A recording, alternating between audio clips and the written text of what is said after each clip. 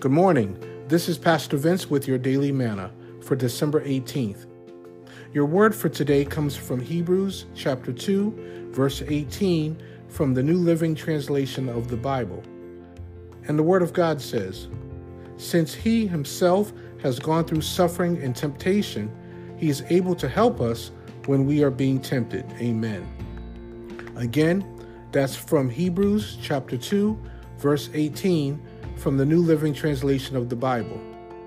Please join me tomorrow for more of your Daily Manna.